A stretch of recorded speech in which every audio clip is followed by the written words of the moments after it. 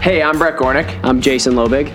Welcome to the Live Better podcast. As Nike trainers, international retreat leaders, and wellness advisors, we help people from all different backgrounds push towards their potential, get healthy, and change the world. This podcast is about teaching others to actively pursue their entrepreneurial dreams, similar to how we pursued ours, and how to get and stay healthy doing it. We didn't start our careers in training and wellness. Jason worked in public accounting, and I, Brett, worked in corporate retail until starting our dream experiential wellness business, Live Better.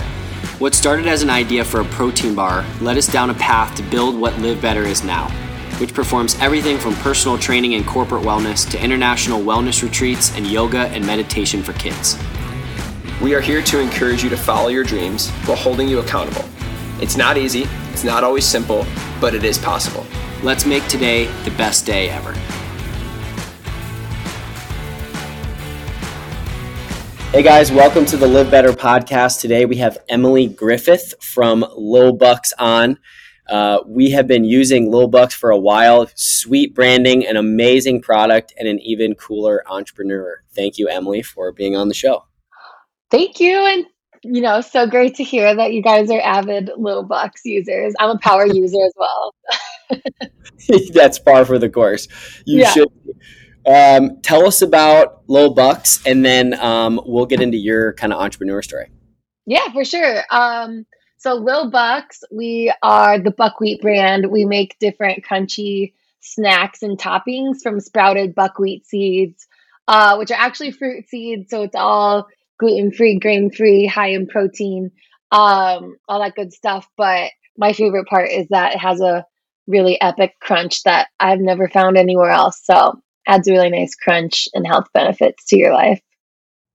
I really like the first time I used it. I think I put it on either Brett made a smoothie bowl or I had some type of like yogurt based something. Mm-hmm. And I was like, this is an amazing, because it's kind of a soft crunch. When you eat it, you feel like you're about to bite into like a grape nut. But it's not quite that crunchy. It's like the perfect amount of crunch. Yeah, it like holds itself for just as long as you need it to, but it's not like hard to eat. They're extremely good. I'm a huge, I love the cacao, and I actually saw that you guys started making seasonings also. Oh my gosh, yeah, they're so good. So I've been adding the original Lil Bucks, just the seeds on avocado toast and salads, and I was like, oh, why don't we just take this next level and combine basically like the everything but the bagel seasoning, but Lil Bucksify it. I love that. I just turned it into a verb. Yeah. That seasoning also popped and is so good. So tell me how you got into creating a sprouted buckwheat full brand. Gosh. Where did that come from? Yeah, I mean, I definitely didn't expect that my life would take this turn, but I was living in Australia working at a marketing agency. I started first in Chicago and then moved down under. Ironically, at both agencies worked on really big meat food clients. So I was in the food industry to an extent, but very different than what I'm doing now. And while I was living in Sydney, that's where I had sprouted buckwheat for the first time, which was also on an acai bowl. So really, it was the texture that blew me away at first, especially on something like cold and creamy, like a smoothie bowl. Was having, this really unique crunch I never had before. And then I felt amazing after eating it. So much so that I literally like climbed back up this hill to the cafe that I went to. And I was like, what are these seeds? And they told me about them. And the Aussies call it activated buckwheat. That's just their term for sprouted. And I started seeing it all over, like restaurants using it to top smoothies, oatmeal, yogurt, making desserts out of them, putting on avo toast, salads. And then in the grocery stores, there's all these brands that are using buckwheat. So it's just like a normal thing.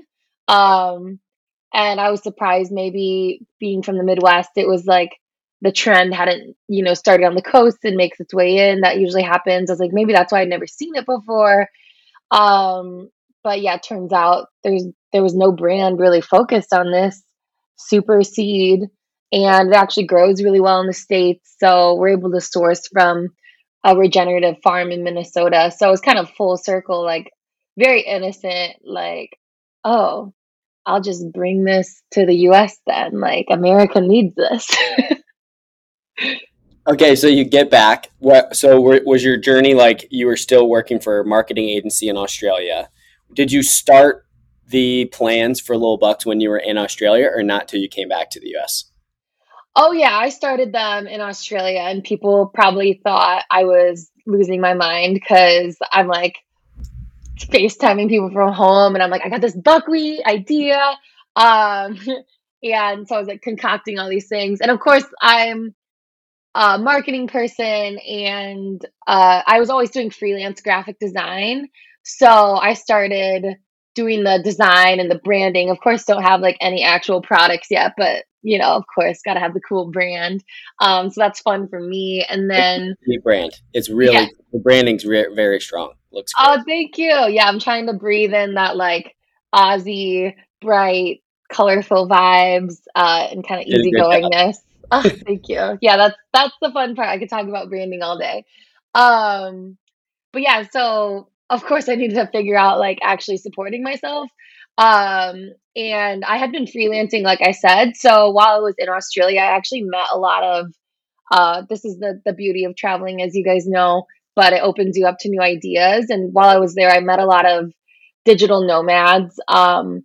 So people that are freelancing or coding or doing something that they can do remotely. And this is, of course, before everyone in the world had to work remotely for COVID. And I was like, oh my gosh, it's so genius. Like what I do, I can do remotely, and then you can travel and work from like Central America or Bali or wherever you want. And that made a lot of sense to me. Obviously, that was appealing for fun reasons, but then also having that flexibility to start the Lil Bucks brand and be able to do what I need to do to get that off the ground. So I was like, sure, I'll just start freelancing. So kind of quit my job with not tons of plans. Went to Bali as one does. And actually the little like Lil Bucks motifs, the little seeds, that's kind of like our little icons for the brand, I drew outside a yoga class in Bali. So it's very travel born, the brand. And then the real work started when I got back to the States, and I was like, oh, I actually have to make this product. Okay, so talk me through that, because I feel like a lot of people get stuck with I have this great idea, especially in travel. I mean, that's one big reason why we do our retreats, is just I think a change in environment and a change in culture just kind of causes you to think differently, but with all of the good sort of exactly predetermined like knowledge and experience that you have, it just sort of gives a different perspective. So once you get past the like, okay, I'm in a travel bliss, I just came out of a sweet yoga class in Bali, I have this great design down on paper, walk me through the first 2 weeks of feet on solid ground, like, I want to make this a business, and I want to do this to make an impact, but also to make money. What did that first kind of 2 week process for you look like? Yeah, for me, when I got home to the States, I think a lot of people obviously doubted, like, what is this buckwheat thing that you're talking about and you made a brand for, but there's no actual products or anything yet. So it was really all like up to me, and fortunately had a really supportive boyfriend who's now my fiance in chasing this crazy idea. The first and foremost, I didn't know anything. So there's a lot of ways to start a business. And I feel like every year there's more and more resources, especially for starting your side hustle or small business or whatever. But I had no clue. So I started with my dad works at a regional bank in Indiana. So I met with a small business loans manager there, and just kind of started going through my business plan with her. And the draft of my business plan literally had the words blah, blah, blah in the finance section. So even though, yeah, the point Nice. of business is making money, I was like, well, we'll get the money will come. People love buckwheat. So I had a lot to learn. This is obvious. Obvious. Yeah. Like, and my parents are like, you can't go to someone who works in banking with blah, blah, blah in your finance section. But I've come a long way.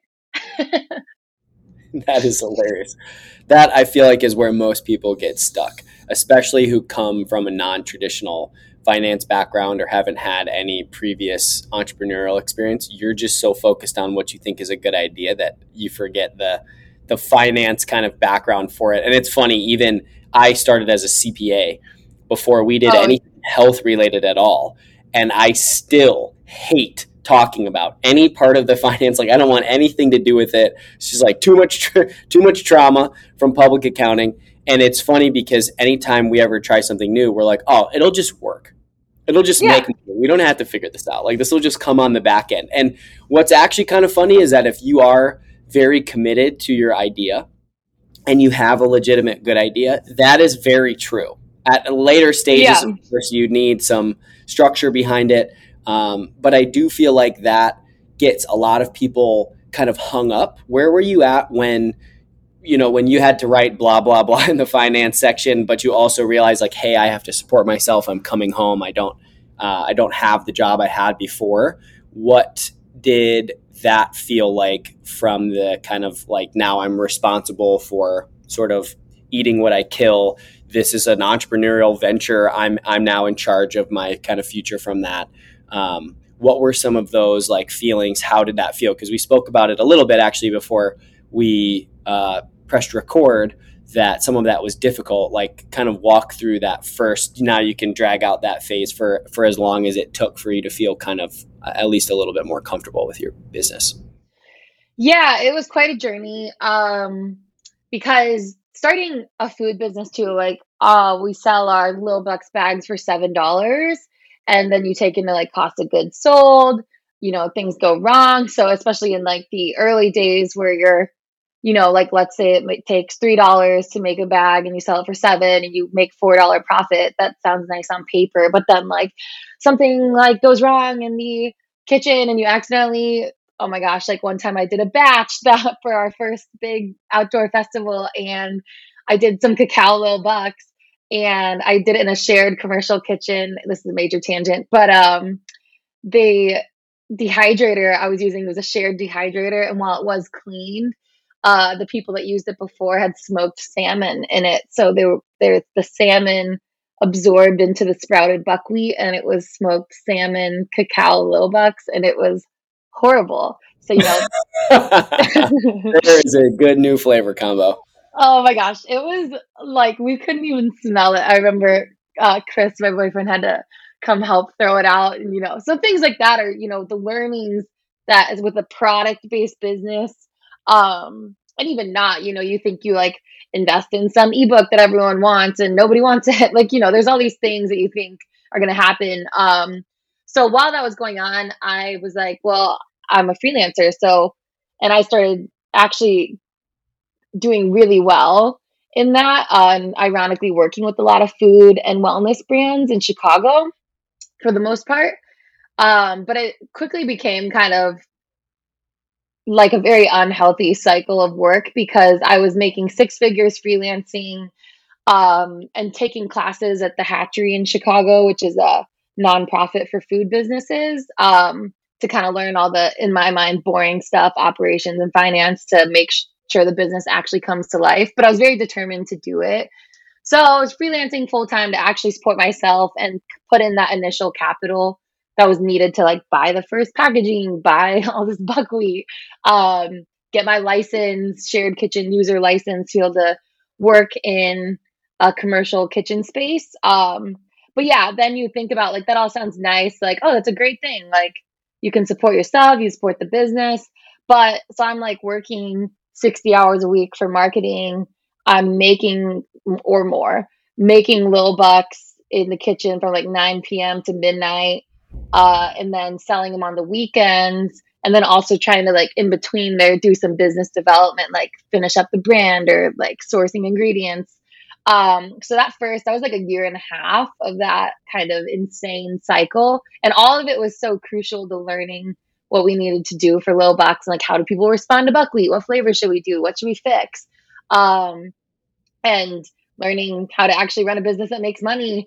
But getting something off the ground where you're selling something for like $7 a bag, you gotta be selling a lot of buckwheat bags.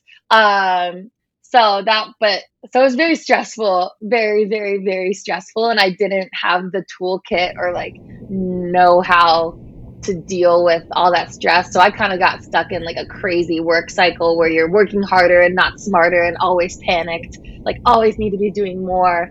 So I went through like after 3 months after actually launching Lil Bucks, I completely burned out. And there was like a month where I barely even could work because my brain just stopped working. And I think I was just almost like shell shocked from all that I'd put into it. And I needed to take that breath and take a step back. And that's when I realized, oh, and I was 25, I think, at the time. So I think just pretty young in my career in general.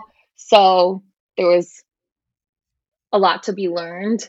But kind of like, oh, I need to take care of myself and learn, like if I'm going to be an entrepreneur that's balancing all these things, I need to get really serious on time management and having boundaries and rules for myself that I actually follow and building a health team around myself, which fast forward to 3 years later, I like feel like I've really made progress in that. But it took a while to learn.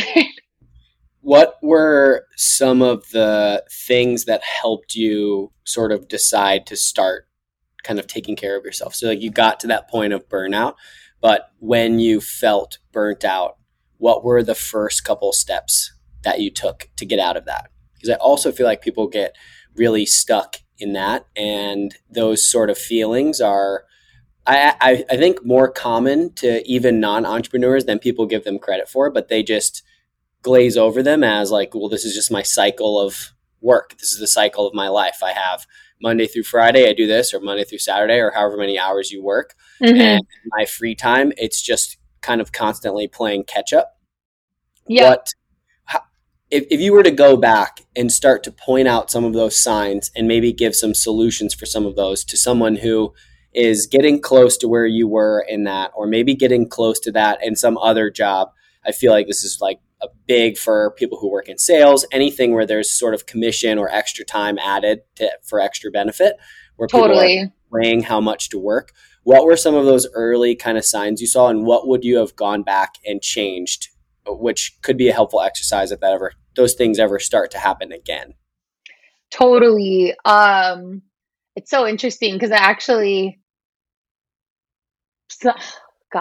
this is like been an ongoing learning process for me. And I feel like the last year has been the major breakthroughs. But you know what's really bad is I can go through all the signs of things I would look out for now. And if I could go back and be like, Emily, take a breather, like it's gonna be, and if you're in something like sales or you're doing your own, like even parenting or something, you could always be doing more. In a business, like there's always something, I'm always pushing, I'll always be doing more, but you have to, like, you are one of the best assets, whether it's running your business or sales or parenting. And if you're not able to show up fully because you haven't taken care of yourself, that's going to be bad for your business or your children or whatever it is. So that's always something. It's almost like I'm like, I need to get a poster on the wall of like, you need to be able to show up fully as you to give that to the business. Because there was a lot of, I would do kind of like I don't know if I'm allowed to say half-ass, but kind of like half-ass breaks of, I noticed like when I had this extreme burnout where I literally couldn't even think or work, and I felt like shell shocked. It was really weird. I'd never felt anything like that before, and I never felt a ton of anxiety before, and I was in like an anxious like tornado. So I mean, I thought I took a proper break, and then I just went back into it. So I didn't change my habits. I just took like a 2-week break, and then I was like, all right, and now back into it. And then I did it kind of again, just not as aggressively, but I still had the same cycle. So some things for me that I now know to look out for, and like those are major signs, is just head spinning, like kind of like, oh my gosh, I need to do this and that and this. Like I was doing that this morning, like, oh, there's so many things to do, and I start jumping around. And that's where, instead of, I used to just push through and be like, okay, well, you better just get started because there's 500 things to do today, is all right, stop, deep breaths. Breathing's been huge because I could even feel like the tightness and shortness of breath in my chest when you get stressed out. So now I know to breathe and actually just plan. And even if that takes a whole hour, to kind of set out goals and what's the most important right now and plan, I don't feel guilty about doing that. I used to feel guilty about, well, that's not a productive thing, but it's just been so effective in me being a leader for my team and me showing up for the projects I need to do for the business. Unreal. And also that what really started to make a difference was actually planning my personal stuff. So the workouts, like going surfing, making sure I'm actually cooking and like doing simple tasks that seem like they should come naturally when your time is off. But I think for me, when you care so deeply about whatever you're doing, it's hard to turn off. And you're like, well, this is the most important thing right now. And you forget that also your hobbies or your health are also really important because you're in it. Yeah, that I feel like was a huge thing for me last year Mm-hmm. when I couldn't. Most of my private clients, actually, I ended up training virtually almost all of last year. So while everyone else kind of had a shutdown of a break, like I didn't get Mm-hmm. any of that except for like the first 2 weeks when everything was kind of getting figured out. And it was this very interesting change of pace because for the first couple of days, I was so anxious about just needing to keep working. I Yep. was, oh man, this train was moving for a while and it has never stopped or slowed at all. What I thought was a break was really just a focus of the same amount of like rolling momentum on something else. And then I just went back to it. There was no like actual balance of slowing down until those kind of couple days of like angst sort of wore off. And then I was like, oh, wow, this clarity of like, okay, well, these couple things need to get done and I'm going to do that. And I'm not just going to fill the remaining blank space with any of the infinite number of tasks you ever could as an entrepreneur. And that was the really tough lesson that I had to keep learning over and over and over. It was like, it's okay to step away and fill those things with other things that you really like to do. You don't have to refill that with angst about not working or not getting done. It's just like a very hard realization to come to. And maybe I don't know, maybe it's impossible to do when you're starting a new business that you really, really care about because it's something that you care about. But once you kind of learn that you don't have to do that, I do feel like it even makes your work product when you do come back to it better because you're kind of excited to work. You're not just doing it because you feel like you have to. Oh, 100%. And I think, and that was a huge change.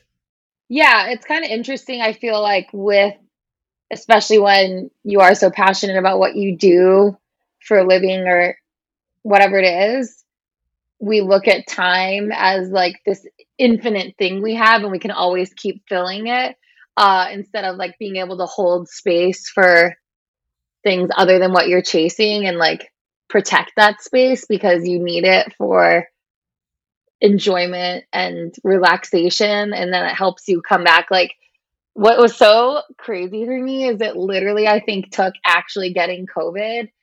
I was sick for like 2 weeks and fortunately, like, wasn't a severe case. There's obviously like a lot worse things that happened.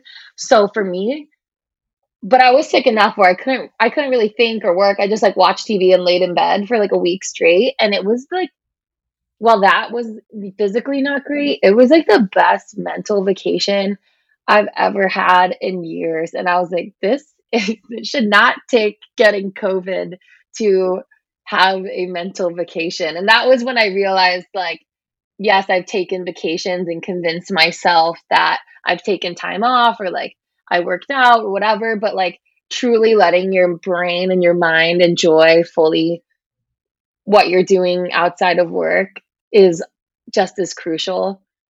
And that when I came back to my business, I was like, I've never thought more clearly about our strategy and what we need to do.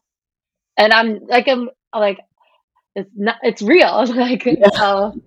Whether it's COVID or not, it's just like everybody needs like a kick in the ass to be like, hey, you're allowed to do other things. You are allowed to not work. And this is a good segue because before you said, well, I had a team of people taking care of my health. And that when Brett and I moved away from, I was in public accounting, Brett was in corporate retail. When we moved away, the big thing for us is we didn't want, when we started personal training, which is a big but only a part of our business, we said we want to be one part of a team of people that can take care of each one of our clients. And we also want to be able to solve for a lot of those services like training, stress, nutrition, sleep, sort of like lifestyle management. And then when we need to outsource to somebody who's an expert or someone we trust who we know could add something to the conversation, we want to sort of build this network of people for all of our clients. And as soon as I started doing that for myself, both physically and mentally, just kind of where I'm going with this, only then did I sort of allow myself permission to like take their advice and take a step back, because like you're always in your own head and you need people who are kind of objective outside of you to be like, hey, Jason, or hey, Emily, like you need to chill out, and someone else almost needs to give you permission to stop before you give yourself permission to do one of those things or have fun or take a break or do whatever.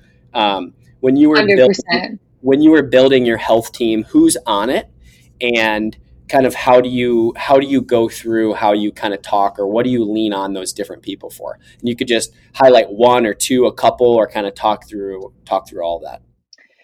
Yeah, the health team has been very exciting, and actually a recent thing I've been putting together. And every month that I've kind of had this team in place, it gets better and better. For me, I feel like I'm a journaling nerd, so been a lot of self growth, especially in the past year. But the first person to actually join was my acupuncturist. And she's the first one to say she's like a holistic women's health acupuncturist. And I was telling her, like, she goes through like everything. It's not just like you go in and get your needle stuck in. She like wants to know how your physical and mental health is, because it all, she tries to treat it holistically. And first of all, after our first session, we had like 45 minutes just talking and her getting to know me. And then she did the session and she's like, all right, well, now I'm a part of your health team. And I was like, oh, well, you're the only one on it. And so congrats. Yeah, you are the VIP, or the MVP of the health team. So that's where I was like, okay, wow, why haven't I thought about this? And then I see you guys talk about it. I'm like, oh, like, duh. Why, I always think of even leading my company as like being the captain of the soccer team, because I just have to think in terms of, that's just how my brain is with athletics. So having the team for me. So my acupuncturist is really good because she has exposed a lot of like untreated fatigue. I think from just working and holding a lot of energy inside and being a really intense entrepreneur. So it's kind of held me accountable for like each month when I see her, have I been actually trying to relax, and we'll know after the after effects of the acupuncture, where I'm at in terms of rest and fatigue and taking care of myself. And then also another one that's obviously been really impactful is I found a really good psychoanalytic therapist. So that's something I've always been pretty into fitness, been to some of your guys' events. And so physically, I always went for like taking care of myself physically. I run a health food company, so it's always been really physical. And I think until I started dealing with a lot of like the burnout and extreme stress of the business, where I was like, oh, even if you don't have an acute mental illness, there's still, obviously you want to take care of your mental health. And I tried a cognitive behavioral therapist once, which kind of can help with more acute things going on and can be really helpful.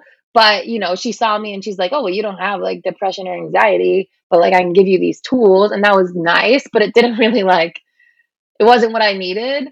So that kind of fizzled out. And then I learned about psychoanalytic therapy, which is more about getting to know you in the long term, discovering any, big T or little T traumas that you might have had in your life and how that might be affecting you, or even if you don't have trauma, but just like, how does your brain work? And someone you can consistently talk to over time and really gets to know just more about what's going on in your life and relationships and figuring them out. So seeing her every week's been uh, really great for me. Also discovered I have ADHD, which is shocking. So then just having a toolkit for um, getting that together. And then now I'm in San Diego, so I'm looking for a surf group, women's surf group for on the physical side. But it's been very great having my health team come together. Yeah, it's cool. I don't think a lot of people, when we started talking about that, I don't think a lot of people think about that because the way that our medical system, it doesn't work like that. Like your dentist doesn't talk to your GP, doesn't talk to your orthodontist, doesn't talk to your surgeon, doesn't talk to your therapist. Obviously, there are a lot of legal constructs from the sharing of that information. But it's kind of our responsibility to help facilitate the flow of that information so that someone's getting a holistic picture.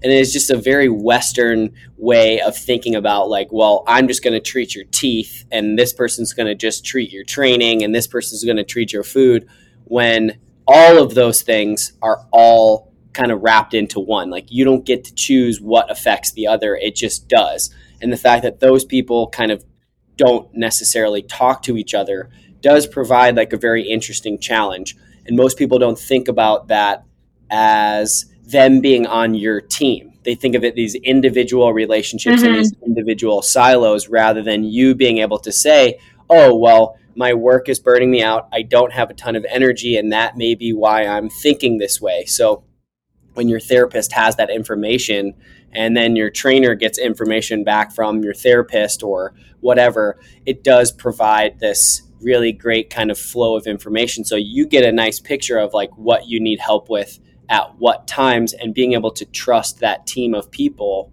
is like the only way I think we kind of continue to thrive. Otherwise, we just play whack-a-mole with a bunch of symptoms that pop up. It would be like exactly sales team not talking to your marketing team, not talking to your finance team. It's like your business will suffer or fail. And our health kind of works the same way. We think about it, these like little independent pieces of our health, but they aren't. They're all one big connected puzzle. Yeah, it's exactly. And I think too, it's so great if you can find people that also align with that holistic approach to health. Like with my acupuncturist and her being the first one. I mean, she's obviously looking at, I was so amazed that like, oh, we talked about my mental stuff for 45 minutes before she even stuck needles in me. So she knew what she was treating and what she wanted to track over time. And then saying she's a part of my team, I'm like, oh, you get it. But not everyone's gonna be that angel. And you do need like your GP and your dentist, and like if you have any acute issues like physical therapy, whatever, you need like, not everyone's going to think that way. So at the end of the day, being your own health advocate and thinking of it in your mind as you're all on my team and I want you all to know the information. And hopefully, maybe some practitioners might not ask about it, but if they have the information that they're like, oh, wait, yeah. So I think not assuming that people just automatically know or understand where you're coming from in the health space, you kind of have to be pretty proactive. And to segue that back to your business, when you think about that for yourself, as the head of your business with a team, like how do you think about fostering that kind of environment of like care, work product, and just sort of like camaraderie with people who work with and for Lowbucks? Because I know now almost everybody is using like sort of this network of people. They're not always all your employees, but the way that you work with your partners and the way that you work with your team. How do you kind of think about leadership like that? And what are some things you think are important just kind of like as a founder, entrepreneur, head of a team? Yeah, I mean, one of the biggest things is definitely whoever is working on Little Bucks, I want them to be in a really good space personally and with their life. I think when you are feeling your best outside of work, you're going to bring your best into work. So even, with the team, definitely, and even with contractors, always, bringing a good energy. And even with it, if it's something I'm not like pleased with, still treating them like a person. And like, it's so easy to just snap at someone and be like, well, this didn't go well, like, or you messed this up. But that's not, even if it is, that was the case, you don't want to approach it in that way. And, you can never assume everything that's going on in someone's life. So still approaching everything with compassion and empathy, and some good vibes, because that's on brand for us. But and then another thing too, especially with my team where I have more control over this, is making sure that they are taking full time off physically and mentally. So we have an unlimited vacation policy, but I didn't want that to be like a BS vacation policy where, oh yeah, it's unlimited, but like we expect you to work at midnight and like pretty much all the time we're going to guilt you out of taking any time off. So I said at least minimum take 15 days. So it's like a real vacation policy still. And then trying to just encourage them, like, everyone really cares about the business and it's a startup and there's a lot at stake. But so I love that, but also being like, are you really taking the time off? Can we take over, the Instagram account so that you're not even thinking about it today so you can have your full day off? So doing stuff like that. And then even this is hard, good for me too. But I hold monthly check-ins with my teammates. So we have like our weekly, touch bases and team meetings and all that, where it's more tactical and like what's going on. And we talk about goals and all that stuff, but holding space for each month to be like, how are things going in general? Like, how do you feel about working at Little Bucks? What do you wish could go better? Is there something you wish you could tell me? Am I not managing something? Like, what can I do better? I am a pretty ADD person. So there are some things that like need, like, how can I show up better for you? All these things. And I think holding that space has been, I've had a team for that long, but it's already been really impactful to hear those conversations kind of, and what can we do to support them personally so they can show up best as possible for Little Bucks. And every time we're able to kind of extend those olive branches, I think it shows up really well in their work product. So I want to keep that up.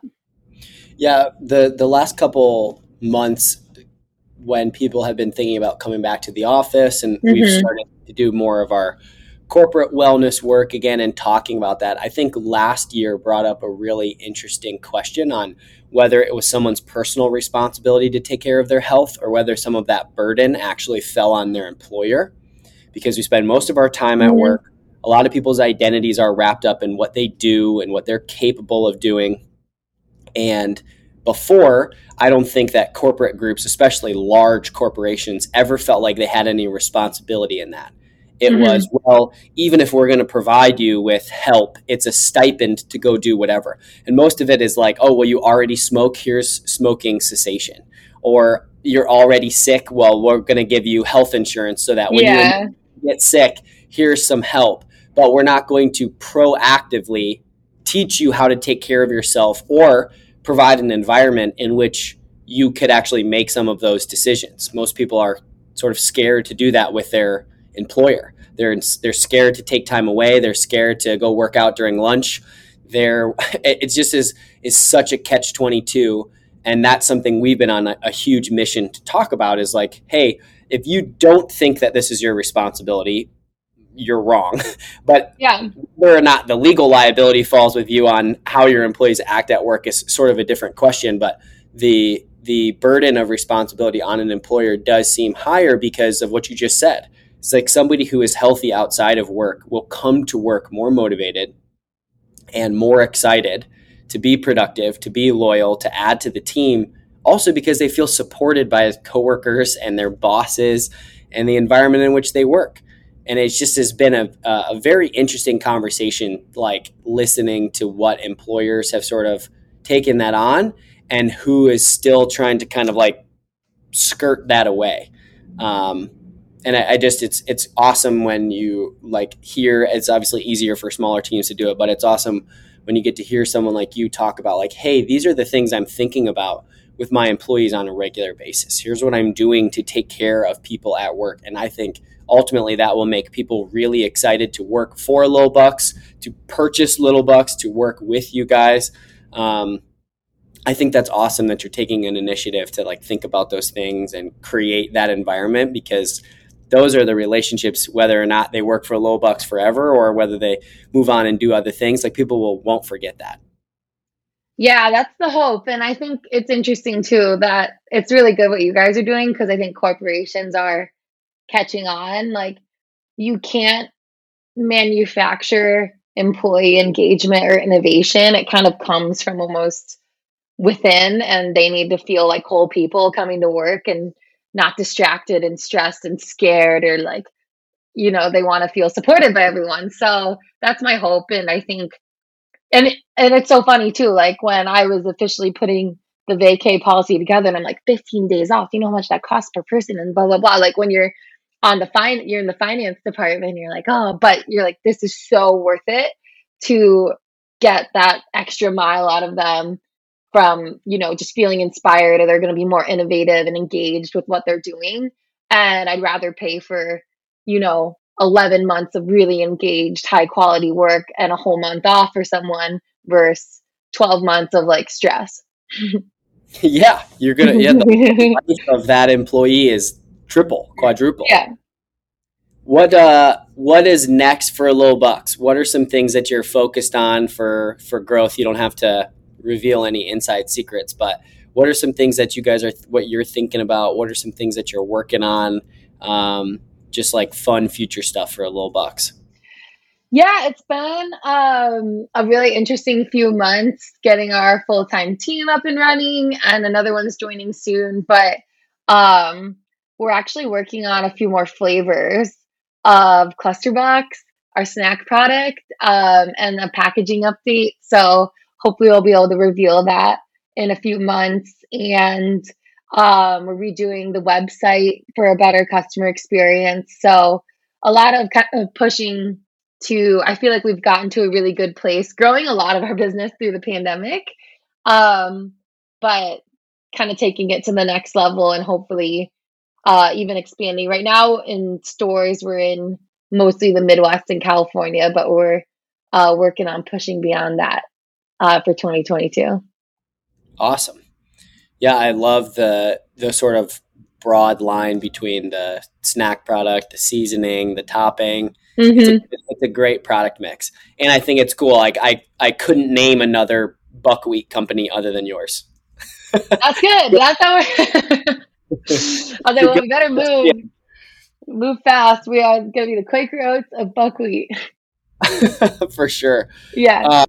So one thing we ask all of our guests is, if you could wake up tomorrow and have the best day ever, what does that look like? What is your best day of all time? Emily wakes up and at the end of the day, you're like, that day was fucking incredible. What does the day look like, start to finish? So fun. Oh my gosh. I'd probably wake up at, assuming that I went to bed at a good time, I'll wake up at 8 a.m. and have a smoothie bowl outside. And a coffee. I love coffee. And maybe some cuddles with my fiance Chris, and then we'd go surfing. This is actually pretty much what I did on Saturday, and it was an epic day. Yeah.